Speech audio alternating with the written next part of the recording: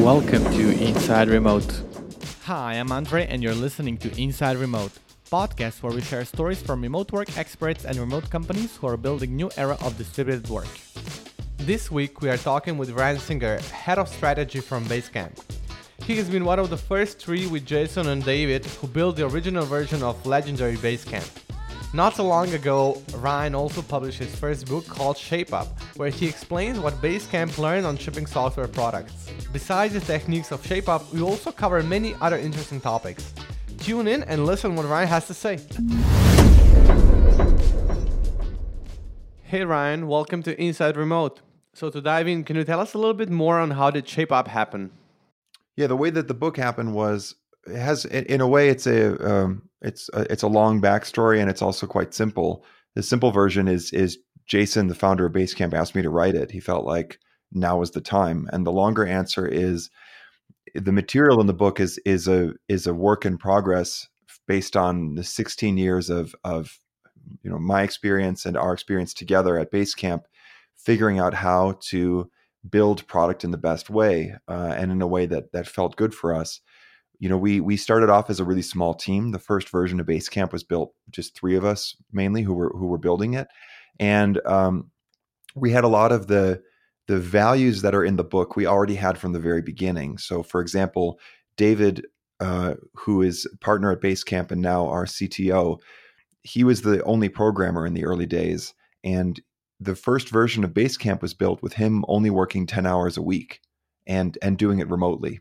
So already that put some constraints on us from the very beginning that we needed to, really be able to make a lot of progress with a smaller amount of available time.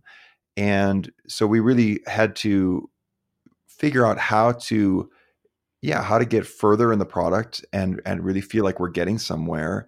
And there was no patience for, a never-ending project or things running in circles and stuff like that. As we started to take on more people and as we started to grow, all those values were the same. But then you have the challenge of, well, how do you turn it into some sort of a process that you can articulate and that other people can participate in? And then we also had different types of challenges coming our way through the years. So getting into maybe 5 years after the first version of Basecamp shipped, we were we had a pretty challenging infrastructure project. We had 4 different products.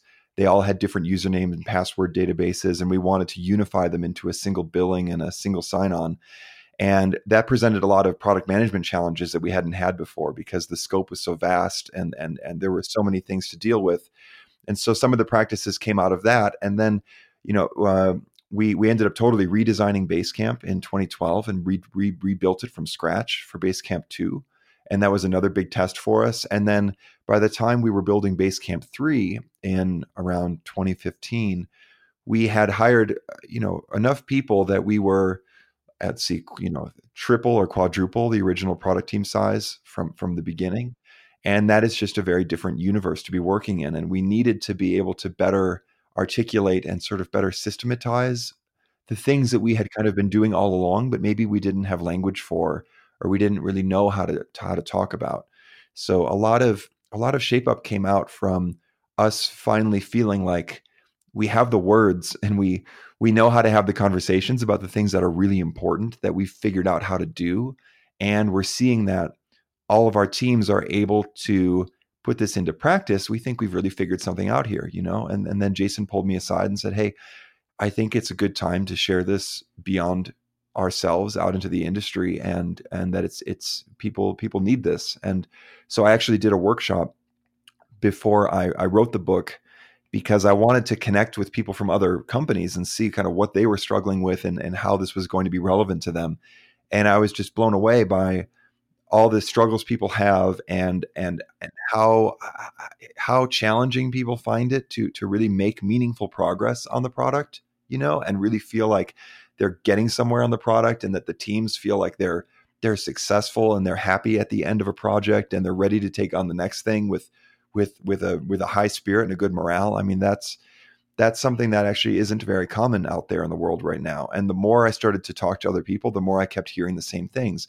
Never ending projects, no time to think, no time to really think strategically about what's next, kind of constantly grinding on this treadmill, and we have an alternative to that. A lot of us grew up uh, in the time of Agile, when Agile started off as a new wave of a new way to think, and a lot of time has gone by since that first Agile manifesto. And what we see around us when people talk about Agile is really some stiff frameworks that have to do with working 2 weeks at a time and having very long, painful meetings to figure out what to do in the next 2 weeks, and that's not actually working well. So I'm really happy that we can kind of share our experience of a different way of working now. Talking about the Agile, what is the major misconception and issue with using Agile approach in most of the teams? What's the biggest issue? Well, there's a few things. To start with, you can't actually finish anything meaningful in 2 weeks. So if you're working in a situation where you're doing sprints, you simply can't build a feature end to end in 2 weeks, And then if you bite off 2 weeks at a time, then you're interrupting your progress and all of your momentum to have some kind of a grooming session or some sort of a planning session. And this is unpleasant and doesn't work very well.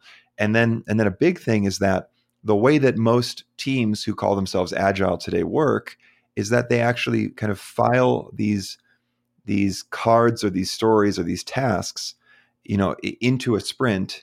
And then these are the things you're supposed to do in the next 2 weeks. And then you're supposed to finish them. And then you put new tasks into a new sprint, and you go on like that. The problem is that you don't know upfront what the work actually is. So the things that you think you have to do turn out to be different than, what you really have to do, or the things you really have to do turn out to be more complicated than what you thought. So we talk about in the book the difference between imagined versus discovered tasks. The work that you think you have to do up front versus the work that you actually discover you have to do after you lift open the hood and you get your hands dirty and you find out what is connected to what and how it really works. So sometimes we talk about this typical sort of sprint planning process as a paper shredder. You take a whole project and you shred it apart into separate tasks, and then you give those tasks to people, and you hope that it'll all come together in the end and be something meaningful that you want, right? And very often it doesn't happen. So a huge point of contrast between how we're working versus the traditional Agile methods is that we're actually giving teams the whole project. We're not assigning them tasks. And they actually create the tasks because we know that they're the ones who are going to discover what the real work is as they go. The other thing is that most Agile teams have some kind of a big project in front of them, and then they're going to bite off 2-week chunks of that, sprint after sprint, until at some point they get to the end of it. And this can very easily and naturally lead to projects that have no clear ending because you keep throwing another 2 weeks and another 2 weeks and another 2 weeks at them. We have a totally different way of thinking about estimation. So instead of coming up with what we want to do and then saying, how long is it going to take? And then biting off 2 weeks of that, we flip it around and we say, instead of how much time do we think this is going to take, we say, how much appetite do we have for this? How interested how much time do we want to spend on it? So this is a totally different mindset. So now instead of coming up with a software design and then putting a number on it, we start with a number and then we try and design some software that fits inside of that number. So if this improvement that we're considering is only worth 6 weeks instead of longer than that, or it's only really worth 2 weeks to us in terms of our investment, in terms of how meaningful we think it is, then we want to actually come up with a design that's implementable within that amount of time. So what we're going to do then is we're going to give teams enough time to actually finish something. So we work in 6-week cycles, not in 2-week sprints.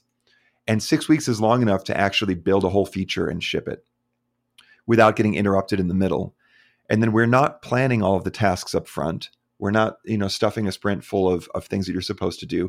Instead, we are shaping the work and defining the boundaries of what the solution is and what we're doing and what we're not doing.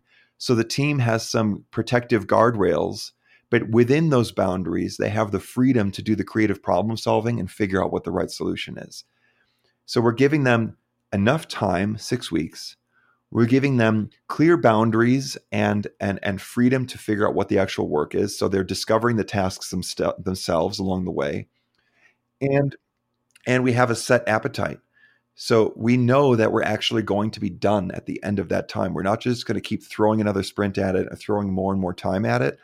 If the thing doesn't finish in the amount of time that we bet on it, then something is wrong, and we don't just automatically reinvest in it. So in the book, we call this the circuit breaker. And this is the notion that if we're going to bet resources on an idea, then the amount that you bet should be fixed. You shouldn't have to start paying multiples of the amount that you bet just because it's turning out different than you thought. The fact that something gets harder doesn't make it more valuable, So if the thing that we only intended to spend 6 weeks on starts to get more and more complicated, and now we're in week 12 or week 14, that doesn't make sense, because there might be something else that's come up in the meantime that's much more valuable for us to be tackling, or much more timely, much more urgent and relevant to what's going on right now. So we've really got a clear endpoint in front of us. We know that we're going to be done at this point. We know that we're going to ship at this point, and we're setting up ourselves structurally to enable that, so that we can actually we have a clear finish line in front of us all the time. A finish line that means we're actually done with the real work, and not just done with an incremental bite out of it, and no clear ending in sight. We really can say that this is going to be done and this is going to be shipped. And if we spend this much time on it, then that's something that we can feel good about, and we can really celebrate and give each other a high five at the end of that cycle and say, that's awesome, we got that done. What do we want to do next? A very interesting approach, especially with the boundaries given of 6 weeks. So can you give any tips to teams who would like to start using shape-up approach to make sure they wrap everything in the time? Yeah, so we all have to deal with that. All of us, none of us have a crystal ball, and we can all make mistakes with how much time we think things are going to take and so on. The thing is that we want to be able to reflect on what was it that actually went wrong, or what was it that was different than what we expected. And so, for example, let's say if we dedicate a team, so like let's say one designer and 2 programmers for 6 weeks to build a project, and we expect them to actually build it, and then they don't finish. How do we actually look at what went wrong? So it's very possible that the problem was in the shaping. So the shaping is the pre-work that we do before we make a bet of resources on a particular project. So before we actually say we're going to spend the 6 weeks building this thing, we have to do some kind of work to get to a concept and a problem definition and this broad outlines of a solution that we really believe is bettable and doable within that amount of time. And it's possible that, we've had projects where we got a little bit rushed, and all of a sudden the next cycle's coming up, and we give the team some work that we didn't actually shape very well. And I use the example in the book of building a calendar. If you say, go build a calendar, what does that mean? You could spend 2 years building a calendar. You could spend 6 months building a calendar. You could build a calendar in a week. But what is a calendar? Is it the interfaces for inviting someone to have a meeting with you at a certain time, and then having this back and forth over email and accepting the invitation and then putting it on both calendars? Is it the high fidelity interaction of dragging the border of an event box within a day view from this hour to that hour? Is it dealing with events that span multiple days on a month grid? Like, there are so many different aspects to calendaring, and what are we actually building and what do we focus on? If we have a limited amount of time, we have to know, let's say we can only build a 1/10 of a calendar in this period of time. Which 1/10 is the right 1/10 to be focusing on? So if we say, go build a calendar, that's totally unclear, and that's not shaped enough. On the other hand, if we give the team a whole bunch of extremely specific tasks of go build this and build this and build this and design it exactly like this, then we are just giving them tickets, and we're treating them like code monkeys, which is not a fun way to work. But even more than that, it's going to blow up in our face, because we can't predict what the actual tasks are in advance until we get involved with doing the real work ourselves, right? So if we're too concrete and we try and specify every little task that you have to do, we're not going to be able to estimate it correctly, and it's going to turn out different than we thought anyway. So we have to figure out how to actually shape the work at the right level of abstraction, where it's rough and the boundaries are there, but we can say, but we know what we're doing and what we're not doing and where to focus. And then the team still has room to figure out the individual tasks. So we can say that for this calendar, what really matters is that you can see available spaces, mostly for scheduling things that are at like an hour or more. And it's not going to be it's not going to be like fine tuning down to the minute. And we only need a month view, and we don't care about aligning different people's schedules and handling invitations and so on. Now we start to narrow down what it is. And this gets into maybe a deeper conversation about strategy and understanding what the problem is that you're trying to solve, and why this calendar in this app in this circumstance only needs these particular features to be executed versus in a different circumstance, right? So if the team doesn't succeed, it could be because the work was poorly shaped or wasn't shaped enough, right?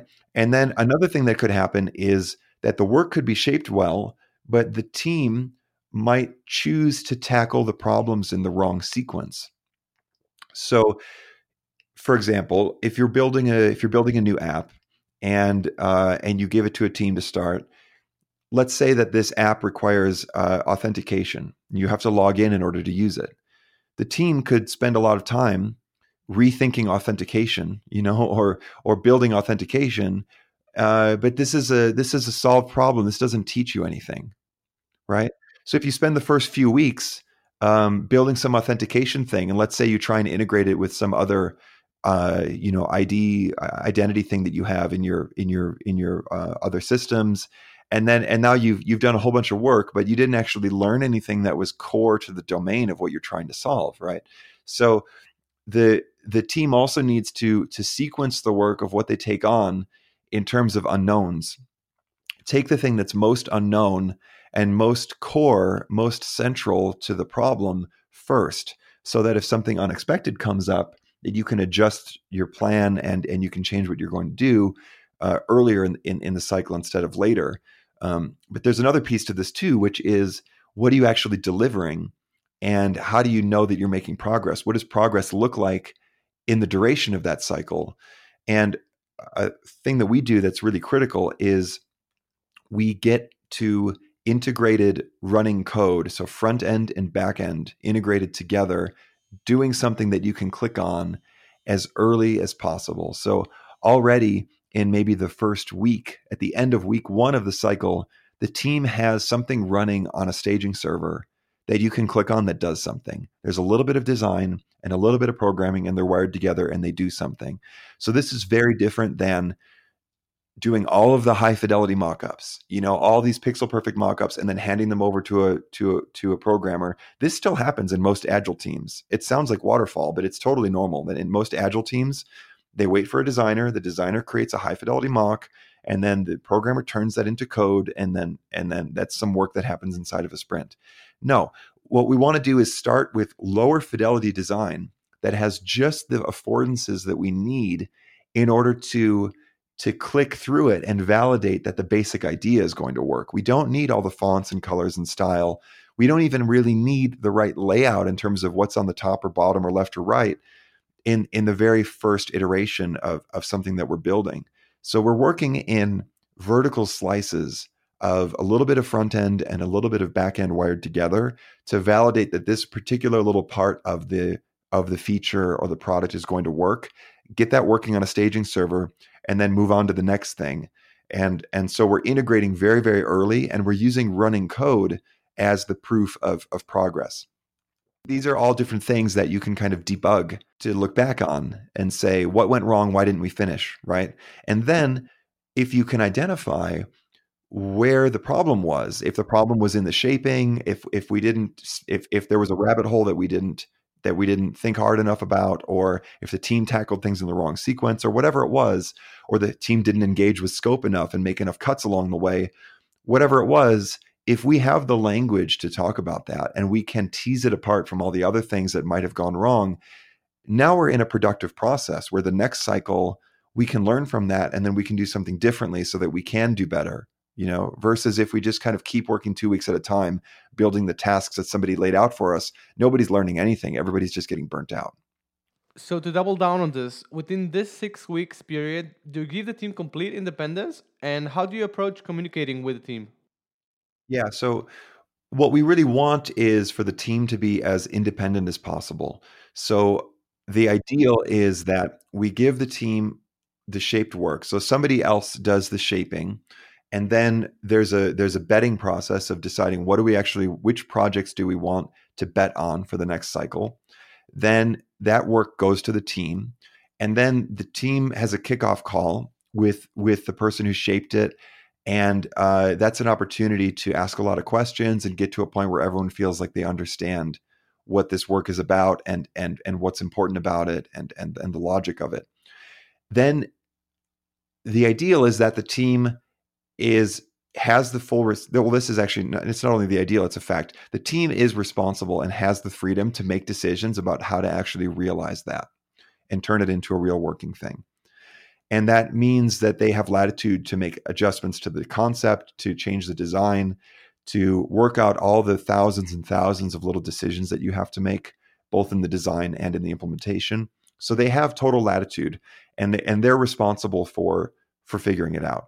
Now, along the way, uh, there are some, Jason or myself or someone who's coming at it from a more strategic standpoint, or who did the shaping work, is available as a support to the team. But that's different than being a manager of the team. So the team is self-managed, but there is support available to them. And if Jason is curious about how things are going, he can of course peek his head in and take a look, and then he might have feedback or he might not.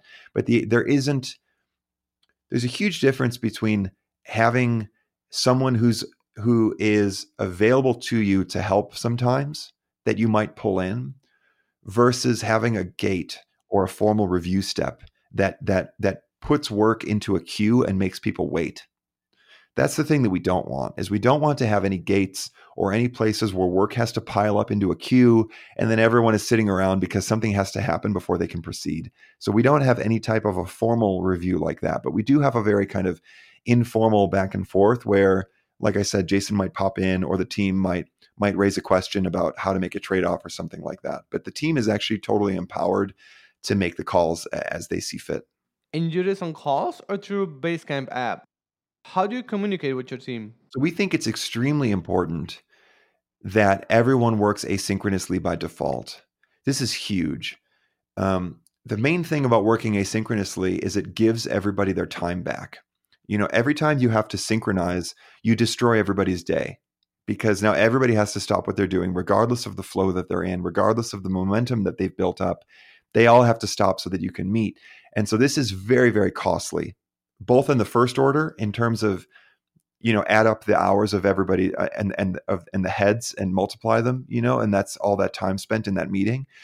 It's even more costly on the second order, which is the momentum that you destroy, by making somebody stop and change gears and have a meeting and then have to spin up again. So we really try to avoid that. So most of our communication is happening asynchronously, and we do not have any kind of a daily stand-up. We don't have any kind of a weekly meeting. There's nothing that is regularly scheduled in terms of meetings. And that's really important, because you can't predict when is the right moment that people need feedback or need assistance, or when they need to put their heads together. The work that they're trying to deal with, the interdependencies in the product, the way that the things are wired together, the way that problems appear in the design, those things aren't spaced out on a grid. They're not regular like a crystal. They are irregular like the anatomy of an animal or a skeleton or something. That you have to pull on a joint and then see what else comes along when you pull on it, and then you figure out where two things are connected, right? And there's one area that's very difficult and you have to really deal with a lot of problems, and another area that you solve immediately, right? So sometimes you need status after one day because the task that you thought was going to be difficult turns out to be easy. It didn't have a lot of interdependencies with other things, and you're already ready to talk about what to do next after a single day.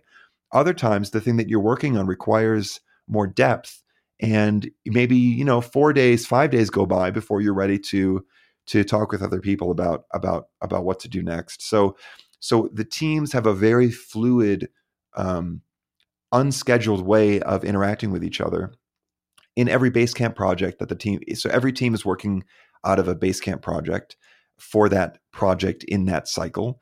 And they have a campfire room, which is just a chat room that they can use.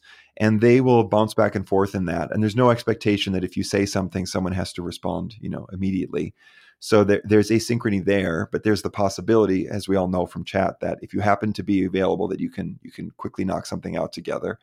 And then we also have everything in Basecamp has this ability to comment on it, and then we have a notification channel that makes it really easy to see where the new discussion is and jump straight to that. So as the team is discovering tasks, things that they discover they have to do, they're adding to-do items into the Basecamp project.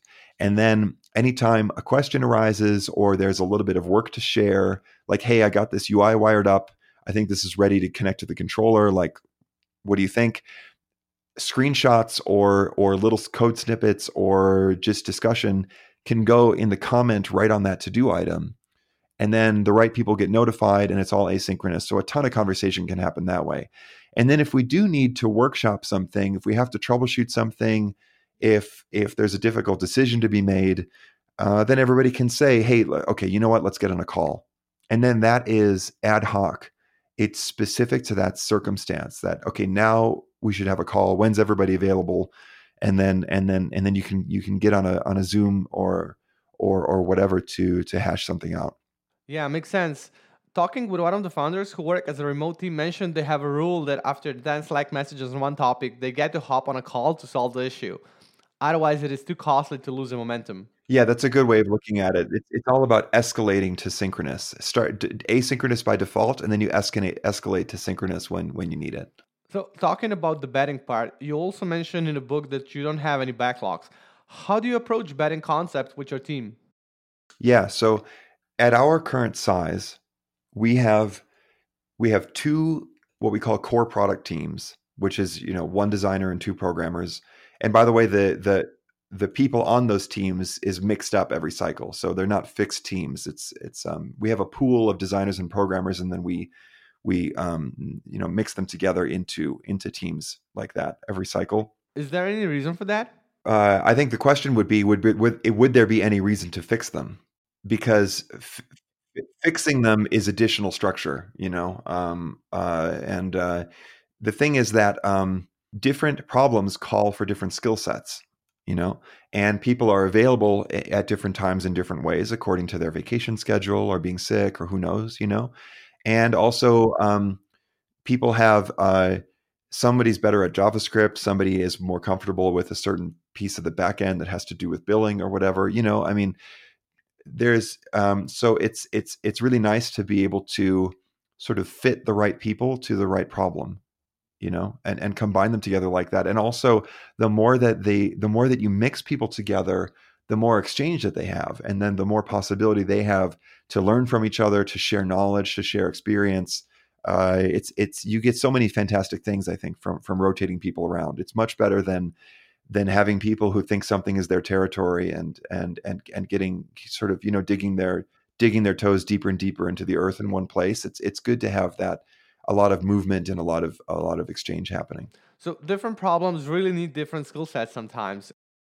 I feel like I interrupted you. Let's go back a bit. Yeah. So for that, we were talking about how does the betting happen and how do we do it without backlogs and so on. So we have these at our current size. We have these two teams every cycle that are doing core work on the web-based product. We also have an iOS team and an Android team, but they shape their own work and make their own bets for the most part. They have to deal with some kind of ripple effects from what the core product team is doing, but that's kind of another discussion. But mainly we're talking about how do we figure out what the two core teams are going to do.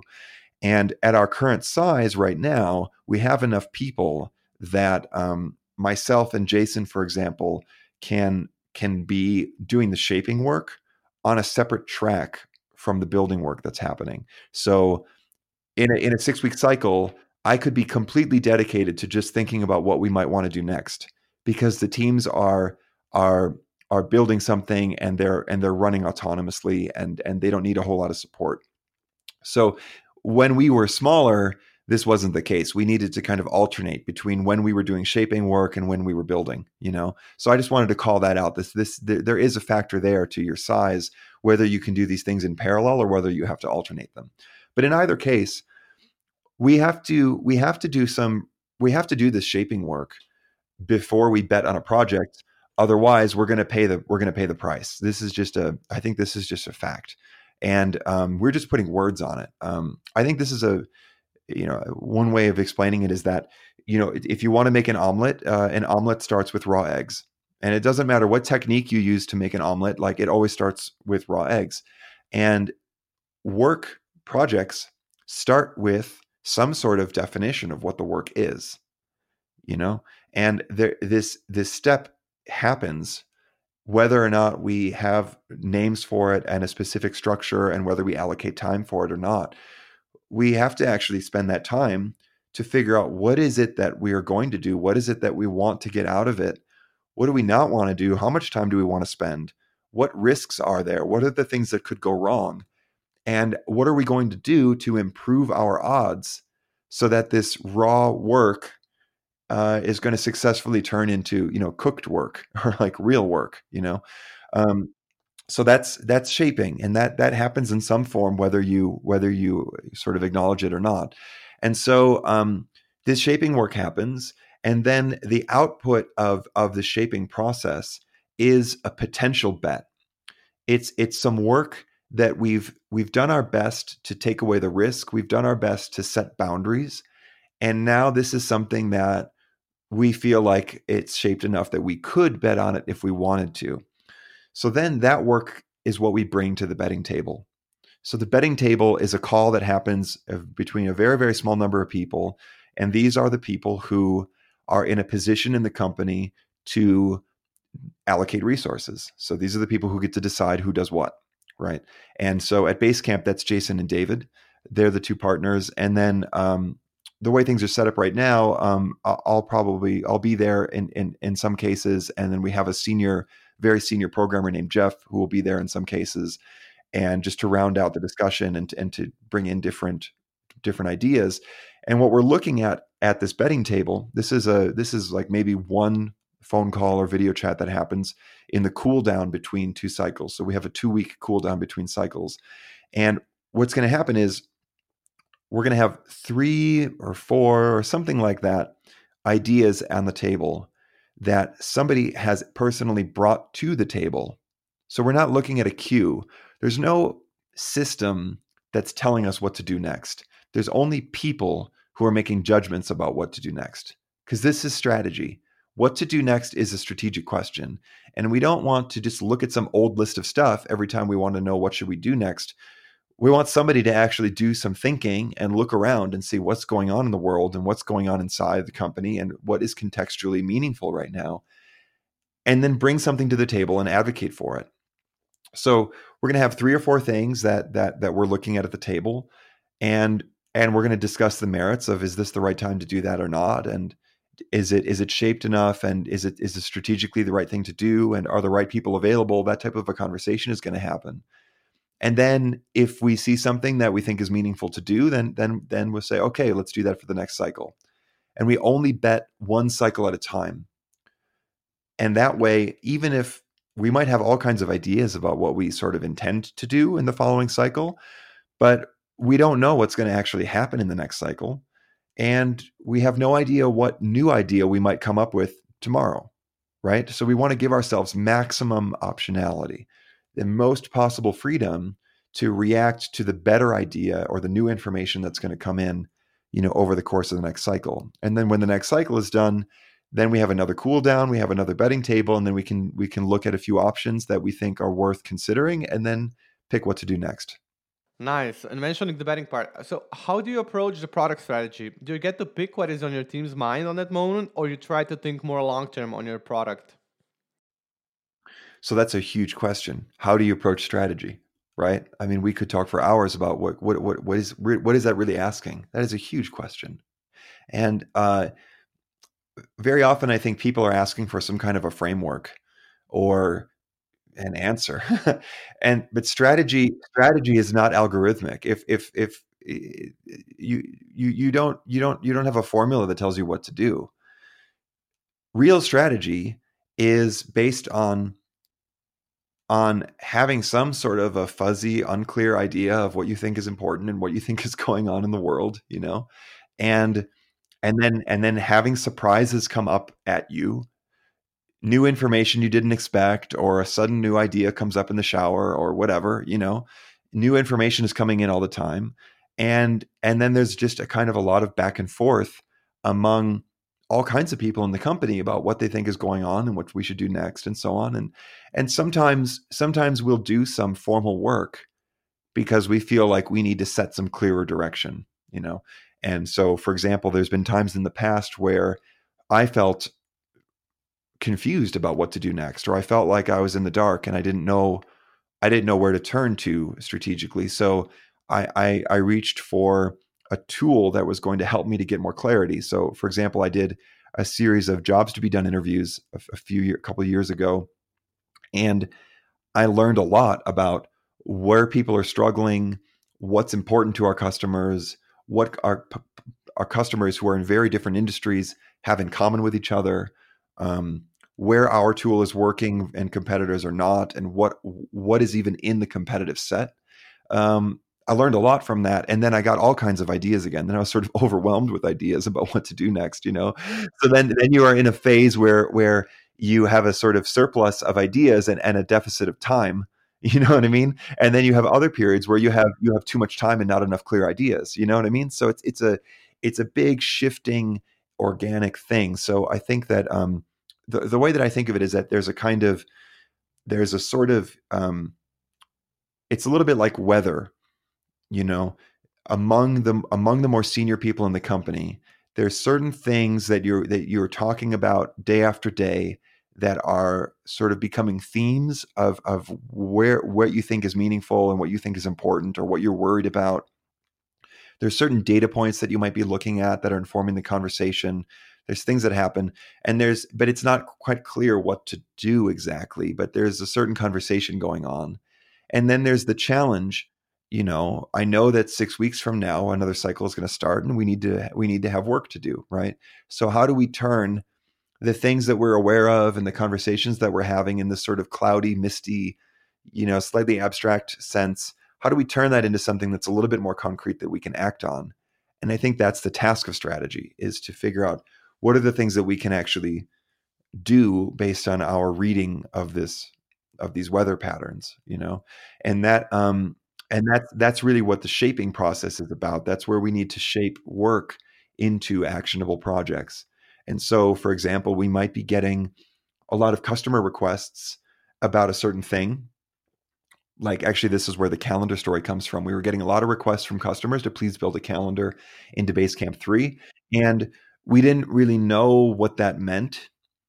And so I used that time, and we have a couple people in the company who help out with customer interviews from time to time. So in this case, I think it was Chase in support who helped out, and he was interviewing some customers who were requesting the feature, and we were doing some research to better understand where the struggle is and what the problem is, so that we could sort of set some requirements from the demand side. And then we came to a point where we did understand the problem better than we had in the past. And cycle after cycle went by where we were hearing about this thing, please build a calendar, but we didn't have any idea how to do it in a way that wasn't going to be a 6-month project. And we did not have the appetite for a 6-month project. So this question was kind of in the air, like, I wonder if there's something we could do about that, but I don't really know what to do, and I don't want it to be a big, hairy project. So we decided to do this research, and then we did the research and we got to a definition of the problem that we liked enough to act on, and where we could see how to shape up a solution that was only going to be a 6-week project, and we felt comfortable with that appetite. And then we decided, okay, this is a good time to do it. So it's a lot of back and forth. It's a very fluid thing. I think it has. I think we could probably talk for a whole day just about trying to define what it is to do strategy and all of that. It's a big discussion. Of course, I do love analogy with weather though. So diving more into product management, do you have product managers and how do you operate? Yeah, so we do not have any product managers here. And we don't have any project managers either. And very often those two kind of blur into each other. A lot of people with a product management title actually spend their time doing a lot of time management and project management. And but no, we the way that I spell it out in the book is I think that there's these steps that need to happen for work to get done. And there's the shaping that has to happen to define what the boundaries are of the work. There's the betting that has to happen to figure out what our commitments are and what we're doing and what we're not doing. And then the teams have to apply different principles to actually take over responsibility for that work, deal with the tasks that they discover, scope out the work into different parts that they can build out independently and finish independently, and sequence the work in terms of the unknowns and the knowns. Those are all different practices that need to happen. And I don't actually think we need a product manager to do that, but those functions need to happen. So some companies have a person that has the title product manager, and that person might be, let's say, responsible for shaping, and then that person they might be responsible for a mixture of sort of combining a strategic understanding with some design skill, with some technical literacy of how the systems work and what's possible and not possible technically, and then putting together proposals for what to do, and then maybe bringing that up a level to someone who can do resource allocation to make the bets, and then being a support to the team. That can happen, but it doesn't happen. It doesn't have to be that way. In our case, I'm not really a product manager. That's not my title. And Jason's not a product manager. He's the CEO and founder. But the way that we're structured, Jason is the last word on product, and he's very, very interested in what's happening cycle by cycle and which projects we're doing, and he's really deeply involved in that. So and we're giving the team so much autonomy to self-manage, to actually realize the work and implement it and make all the creative decisions and problem solving decisions and trade-offs that have to happen to actually finish that work on time. So we don't need that discrete role for that exactly, but all those functions need to happen. So I think that's a question for each company. Sort of, these are, if we can tease apart, it's kind of like a software problem. You have to factor the code out into different responsibilities, right? And different model objects or different methods or whatever, different classes. We're doing the same thing here with what is sometimes called quote unquote product management, and saying, well, what are the functions that actually have to take place? And then as a company, we just have to figure out where those functions happen in a way that makes sense for us. And figuring out where this function happened and having people doing multidisciplinary roles, how do you approach hiring? Do you have any patterns you use for spotting right people for your team? Yeah, so we want people within the teams to be making trade-offs, which is very different from being a code monkey or a grunt worker who just takes a task and works on it and then completes it. So this is really, really valuable, that the people are not only empowered to make trade-offs, but also expected to use that empowerment to actually make calls about what is a nice to have, what is a must have, what deserves more time, what deserves less time, how far do we go implementing this versus that, and so on. So we really want the teams to be really engaged like that. What we found is that, and this is me speaking from a little bit of an arm's length distance, because I haven't been the one to do the hiring for our designers and our programmers. That's not my role. So, but I've seen it, and I've been part of a lot of discussions about it. So I can tell you what I know from the outside, which is that we seem to have the most success actually hiring more junior people who haven't been kind of indoctrinated in a different way of working, and we are very careful to hire people who are good writers, because if you're not a good writer, you won't be able to succeed in an environment that's very asynchronous. So so more junior, so that there's a bit more, the brain is a little bit more plastic, like there's more possibility for rewiring the neurons, and good writers, and uh and we look for people who are a bit more generalist. So for designers, the designers actually need to be able to run the code on their machines and make commits to the source code. So all of our designers are actually implementing their own views. Of course, Rails makes that really easy. As long as you can manage HTML and CSS, you can make commits to the view code in a Rails app, and that is a fantastic thing. And if you're working in an environment that's more like single page app like React, you're going to pay a huge tax for that, a very, very, very high, painful tax there, because you're making it more difficult for designers to get involved in the actual code. You're creating a barrier there. So, and now I've seen some teams nonetheless have fantastic results applying the shape up process, because you still have to deal with all the same problems at the end of the day, so it doesn't change.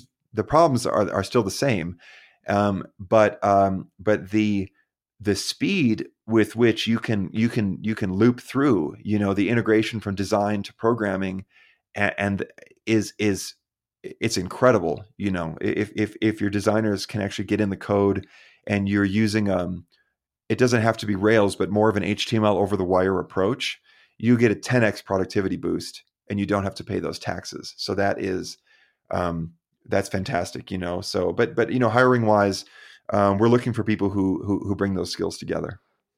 I see you guys have very unique approach about hiring. I especially love the part where you say you prefer generalists and more junior people. So the current mantra of remote team is more to hire experienced remote people with proven track record. And like you mentioned, it is easier to learn new behaviors than change ones. Yeah, and I think it's really important to work with people based on taste more than ability. Taste is not something that you can train, but people can improve their skill, and they can improve their experience with how they execute things. But the taste, the ability to have the eye for what's good and what's not, and to be able to make judgments and stuff like that. That's I think that's something that's very, very difficult to train. So it's better to have someone who's very junior with good taste than someone who has a lot of experience, but you might not trust to make the right trade-offs. It would be very interesting to hear. How do you know if somebody has a taste? How to learn that with candidates? Yeah, I think it's difficult to turn it into a formula, but a lot of it happens through exchange. I think a lot of the stuff with taste is in your gut more than it is in an algorithm, and I think it's all right. I think it's all right to use our guts sometimes. I think guts are undervalued, actually. Um, and then, of course, you see it. You have different opportunities to interact with somebody in different ways through the hiring process. Like you see the cover letter of, so we pay more attention to the cover letter than the resume, because the resume is sort of a standardized structure, and who really knows the story behind why they worked where they worked, but the cover letter is a free form open format that they can use however they want. So it reveals a lot about the choices that they make, right? What are the things in the cover letter that they chose to talk about versus the things they didn't chose to talk about? And how well, what's their writing style, and what's the tone in it? And there's so many things that you can learn just from a cover letter, and then you can go deeper to look at the work. And with design work in particular, it's very challenging, because I'm speaking more from the design side, because that's the world I know a little bit better than the programming side. But from the design side, it can be difficult sometimes to judge somebody's work, because the final product is a synthesis of a lot of people's work. Do you know what I mean? It's not just it's not. So how do you judge that, right? So then you want to get into a situation where you can talk about about decisions they made along the way, or why something is in there, why is something in the design, and how did it get there. So it's much more about process than it is about just looking at a final product. And then whenever we have people at the sort of the last stage, when we've whittled it down to the final candidates, then very often we'll contract them to do some sort of a short project that demonstrates their skill, all in an apples to apples way. Because when you're comparing everyone's past work, it's hard to really make a direct comparison. But if you give them a short task and say, hey, come up with a design for a feature that does XYZ in Basecamp, and don't worry that you don't have all the proper domain knowledge, and don't worry that you have the research, just show us what you would do, and then kind of defend it with some rationale, right? And then by looking at that, you can see how they think. And it doesn't matter if it's really the best solution per se. Maybe you would have made a different choice, but if you can tell by the quality of thinking, how deep they go, and I think you can learn a lot from that. Talking about team, how do you approach innovation and maintain the innovation in remote teams? How do you compensate for asynchronous work, and how do you compensate water cooler chat and in-person discussions working remotely? Yeah, I actually think that is you have to pay everything is trade-offs, and you always have to pay a price for the good things that you get. And I think that's the price of remote working, is that you lose that. You really do. You don't get a lot of spontaneity. You don't get that unexpected conversation where you both go to the kitchen at the same time, and then before you know it, you're talking about this feature you're working on, and then you get a totally different idea about it, and then that it's so fantastic when that happens. And I I notice it because we have these all company meetups. Everybody flies into Chicago together. I think twice a year we do it, and that happens. When you're in person, and you see the contrast. It happens. And I think it simply is a you lose that when you work remotely, and you lose the unexpected serendipitous part of it. The best thing that I've seen that can be a substitute is to make an effort to schedule one-on-one video calls with different people, and with no agenda, just just one-on-one with this person at this time. And then things will come up and that is effect. It's basically like you're scheduling bumping into each other in the kitchen, and it's not the same thing. It's definitely not the same thing, but it is an open space that isn't structured, where who knows what can come out of it. And I have had really fantastic conversations with people in these one-on-ones over Zoom, just a video chat that totally changed where my head was for the next few months, because of an idea that came out of that, or a piece of information that I didn't know that I heard. So I think that's the best that's the best that I've seen for filling that gap. This is indeed one of the biggest issues, and many teams out there are tackling and trying to solve this issue. I'm personally very much looking forward to this part to see whether we can compensate the in person time better than we do with existing tools. This is why I believe in person meets with teams are so still undervalued for many teams. Yeah, for sure. And you get so much efficiency out of the remote setup that it pays for more meetups. Like your productivity gains are so much that I think that it's also important to feel really comfortable with spending those gains from time to time. So in addition to the company meetups, I just flew to Chicago for I basically had I think was it I basically had like one 3-hour session with Jason, 3 or 4 hour session in person, and it was totally worth flying to Chicago for that one day, just randomly. It wasn't part of a meetup. It wasn't part of anything. It was just like, hey, let's spend some time. And then I bumped into a few other people who were there, and we had a really deep session. And so all of the teams here sometimes organize their own. They're called mini meetups, and So everybody on the iOS team will all go somewhere or whatever. And those seem to be really valuable too. We do have I just remembered we do have one feature in Basecamp that it doesn't exactly touch this point, but it touches the question of sort of overall awareness of what everyone is doing that you can easily lose in a remote team. It's called automatic check-ins. And so we have this thing where Basecamp automatically asks everybody at the end of the day, what did you work on today, or what have you worked on?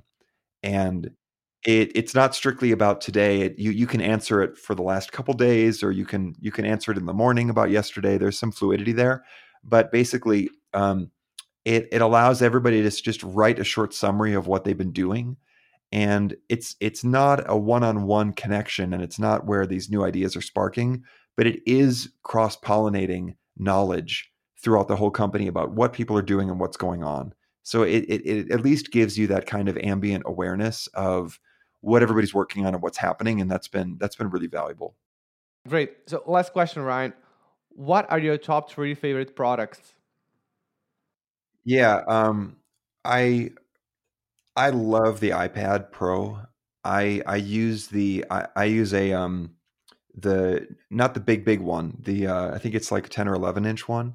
I use that like crazy with the Apple Pencil and Notability, and I just love that for doing sketching and for thinking things, and I'll write like with handwriting, if I'm working out a concept, and I use that thing like crazy. It's just fantastic. I love the iPad and I actually wrote the whole book Shape Up on an iPad.